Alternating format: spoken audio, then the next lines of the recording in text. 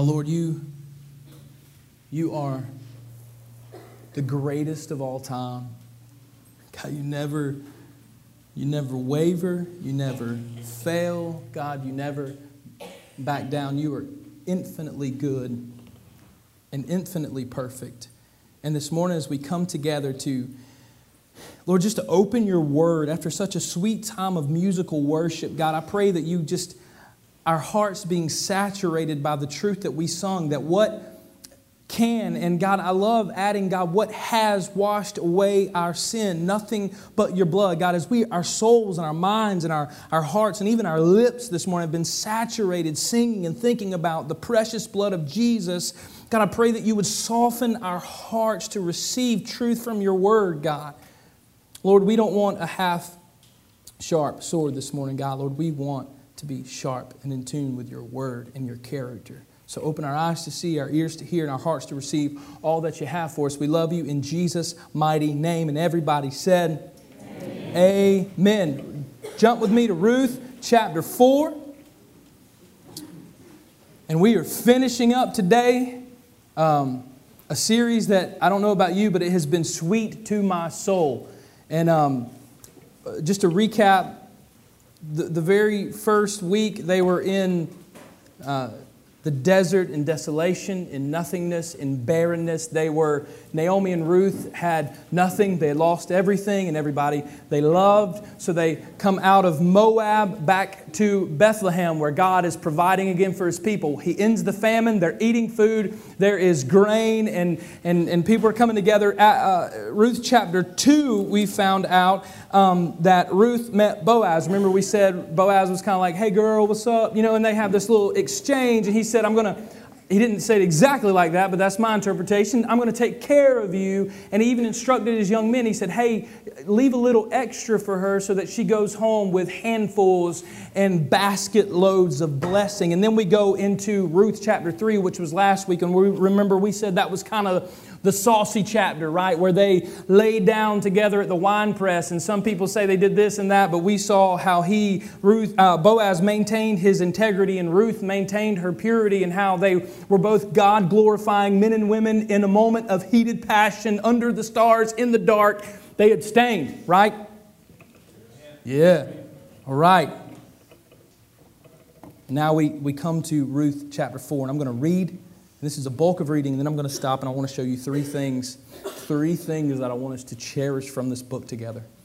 Ruth chapter 4. Now Boaz had gone up to the gate. Remember, at the end of chapter 3, Boaz was like, man, I like it, so I got to put a ring on it, kind of thing. You know what I'm saying? Like it was that moment, right? It was this time where, okay, no more talk. She's coming, she's proposed marriage, so now I've got to marry her. And it's not a got to, I want to redeem her. I'm the kinsman redeemer. I'm in line, so I want to redeem this girl. Remember, Naomi said, hey, don't worry about it. The sun won't go down today before he handles business, because he wants you. He loves you. He's passionate about you. And that's where we pick up in 4. Now Boaz had gone up to the gate and sat down there, and behold, the Redeemer of whom Boaz had spoken came by. So Boaz turned aside. Boaz said, turn aside, friend, sit down here. And he turned aside and sat down. And he took 10 men of the elders of the city and said, sit down here. So they sat down. Then he said to the Redeemer, Naomi has come back from the country of Moab, is selling the parcel of land that belongs to our relative Elimelech. So I thought I would tell you of it and say, buy it in the presence of those sitting here and in the presence of the elders of my people. If you will redeem it, redeem it. But if you will not, tell me that I may know, for there is one beside you to redeem it, and I come after you. Do you guys notice? I just want to say this. These aren't my points. Do you notice in this very first text that Boaz makes no mention of Ruth? Anybody grab that? And we can draw from that.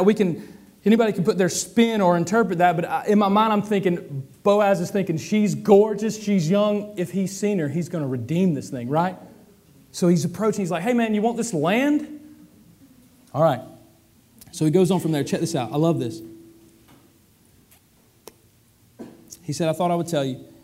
He said, I will redeem it. And then Boaz said, he brings in Ruth's part. He said, the day you buy the field from the hand of Naomi, you also acquire Ruth, the Moabite, the widow of the dead, in order to perpetuate the name of the dead and his inheritance.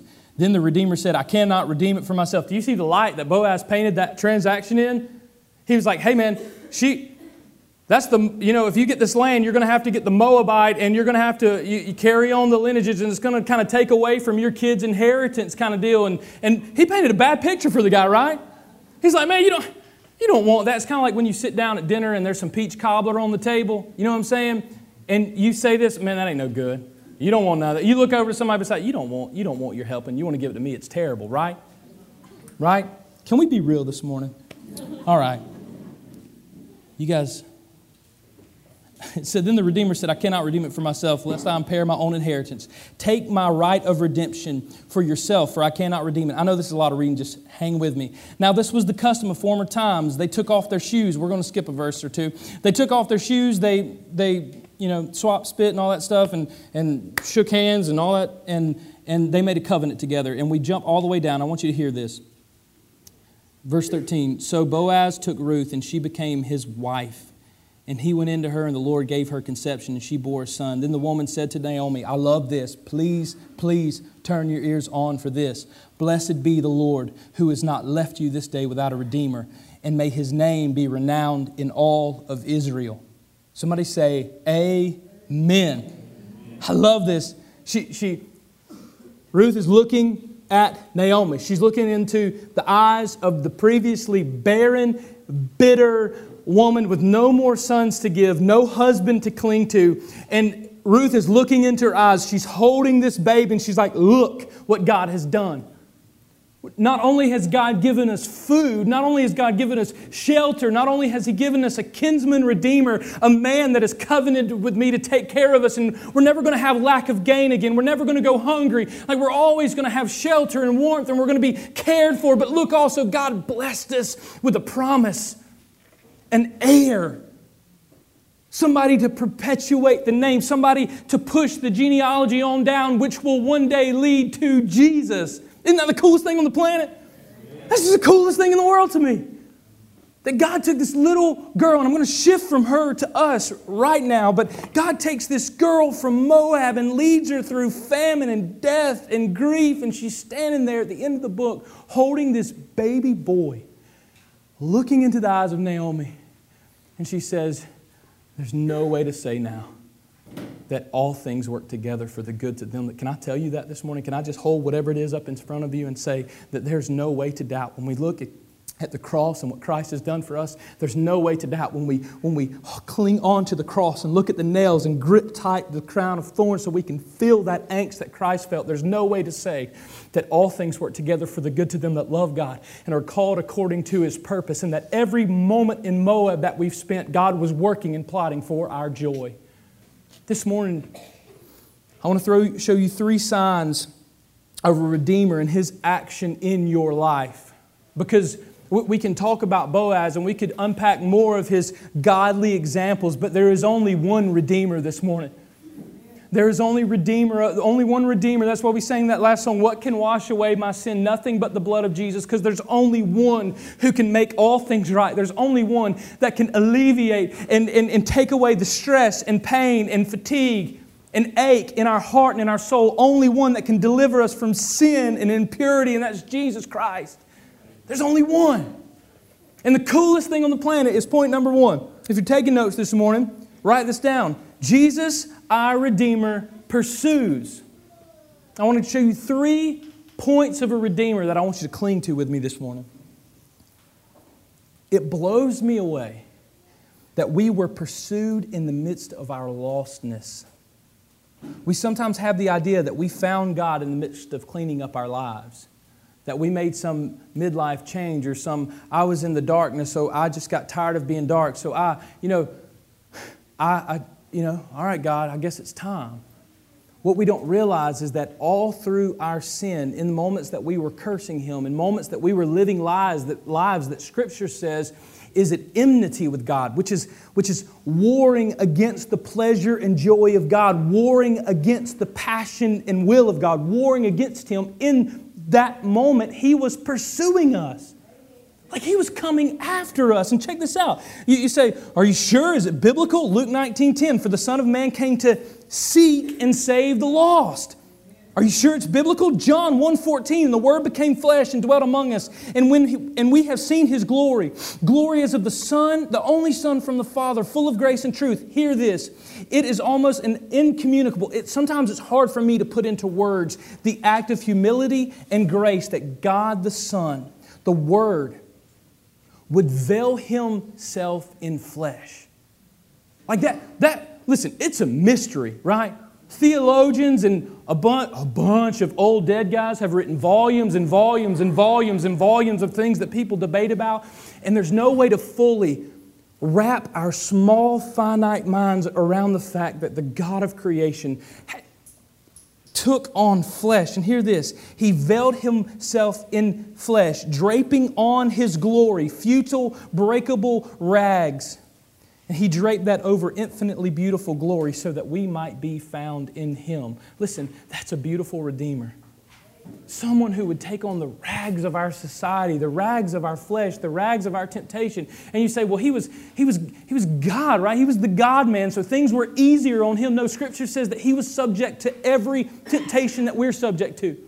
He felt hunger. He felt pain. He felt every temptation that's known to man. He was subject to, and He did not fail. We desperately need this right view of Jesus as our pursuer. Let me say this. He is not some passive, pining, 15-year-old puppy love-struck kid waiting on you to come around.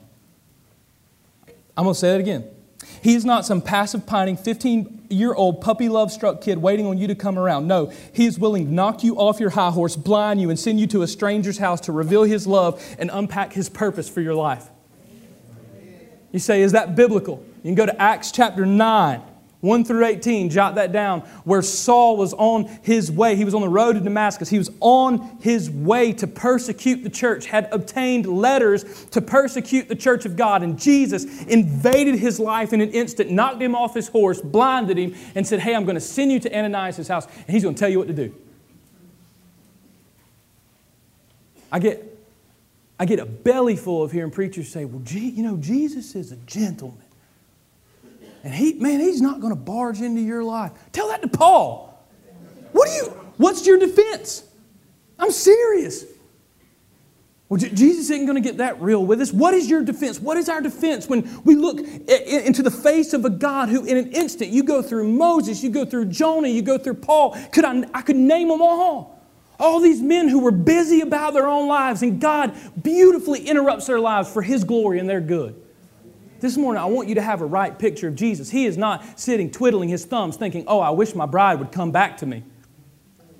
I wish my bride would stop acting like a fool and prostituting herself to everything else in the world. I wish she would come back to me. That's not what Jesus is doing. Jesus, in the midst of our broken sinfulness, is coming after us with love and grace and compassion to restore us, redeem us, and put us on a path to His glory for our good and His eternal glory.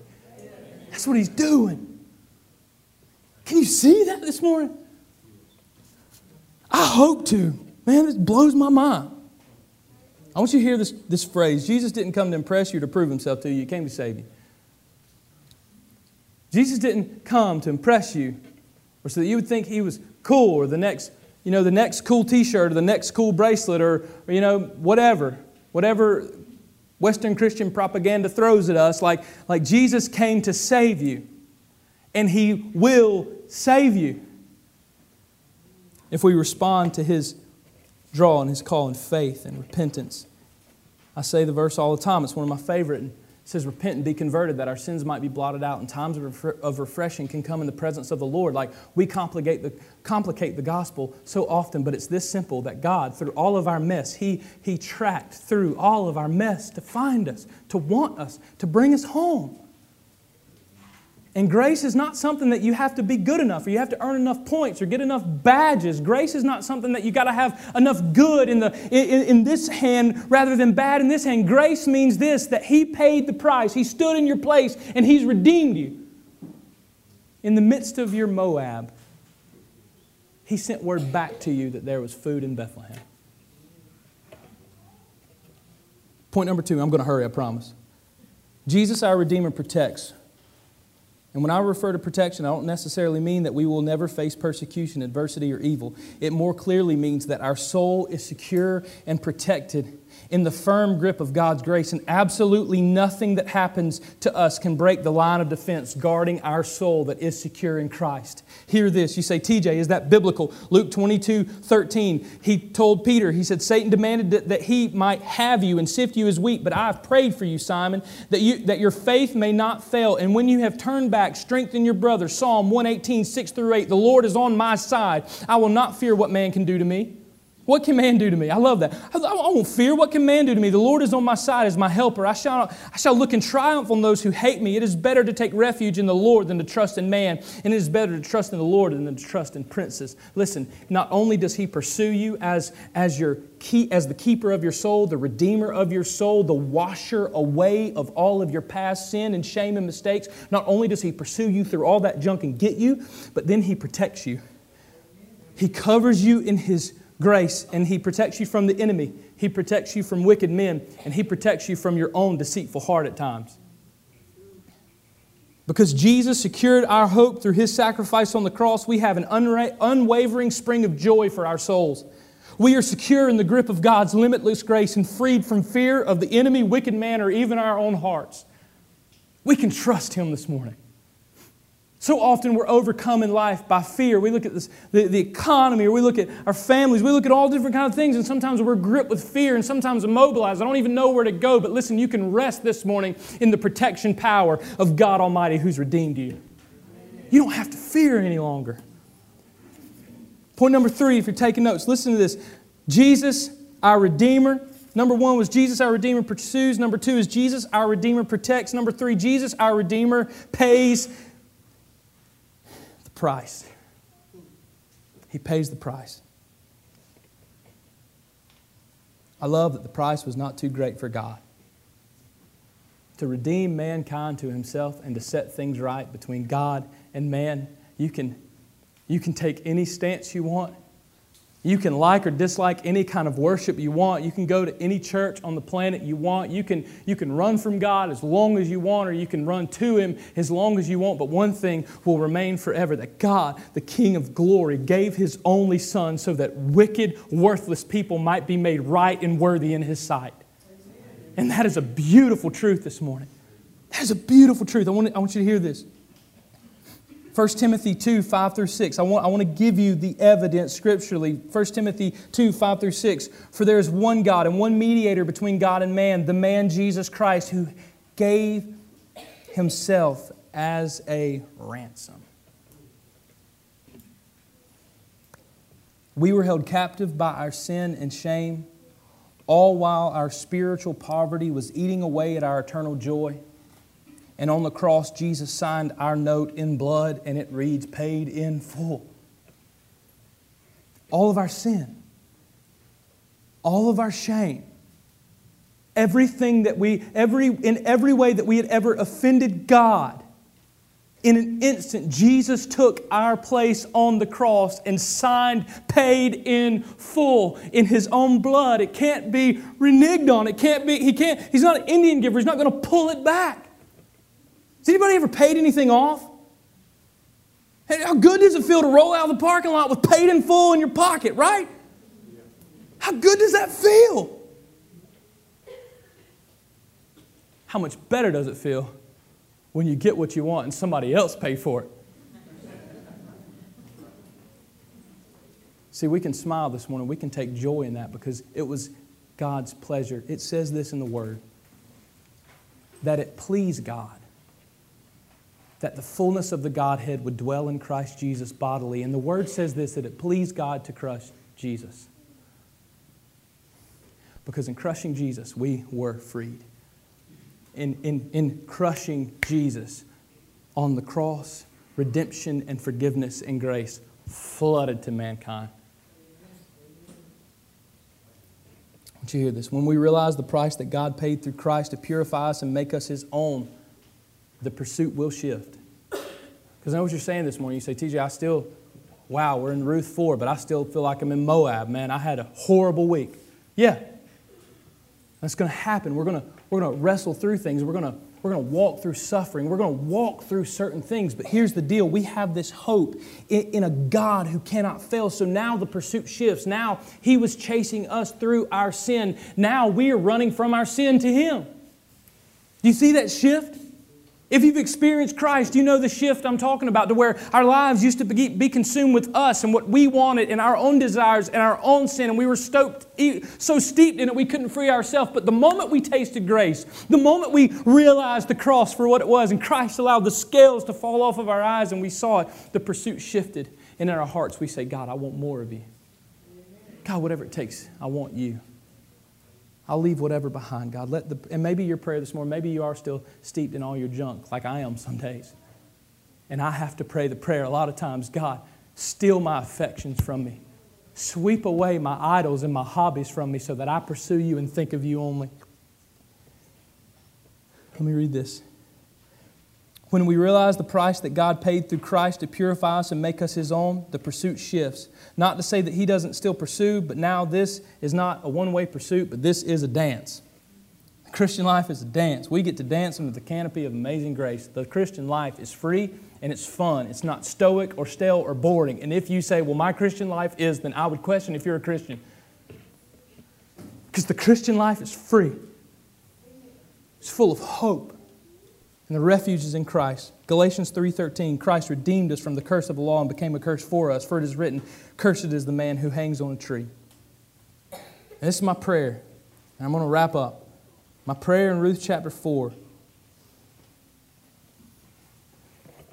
This is my prayer, that not just this series, but our entire lives, of every one of us being able to look on our life and look at the great gift that Christ Jesus paid on the cross, that every one of us can say this, blessed be the Lord, who has not left us this day without a Redeemer, and may His name be renowned in all of Israel. And I pray it be so of our city. God, may Your name be renowned in all of Tifton, because we're confident and sure of this one fact, that You have not left us without a Redeemer, but Jesus is present and willing to do work in our hearts.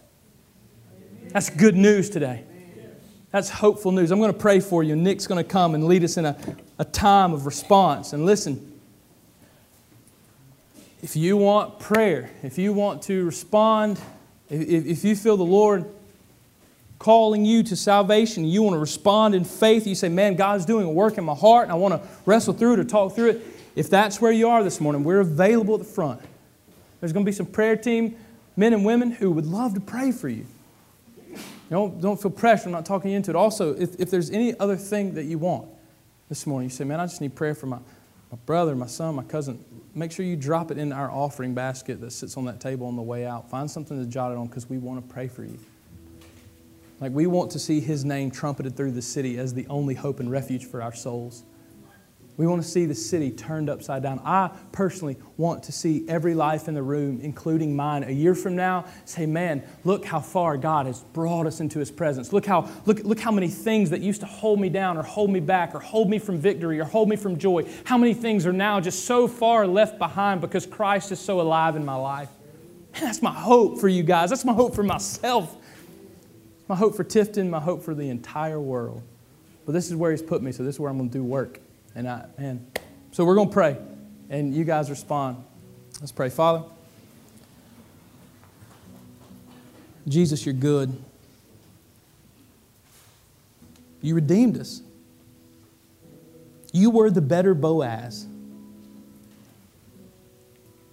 All of our sin, all of our shame, all the wasted years, all the wasted time, all the wasted words, You've redeemed. And we pray it be true of us, God, Lord, that on this day we realize that You have not left us without a Redeemer, and that Your name is renowned in all of Israel, in all of the world, in all of Tifton, in all of our lives. We love You, Jesus. Amen.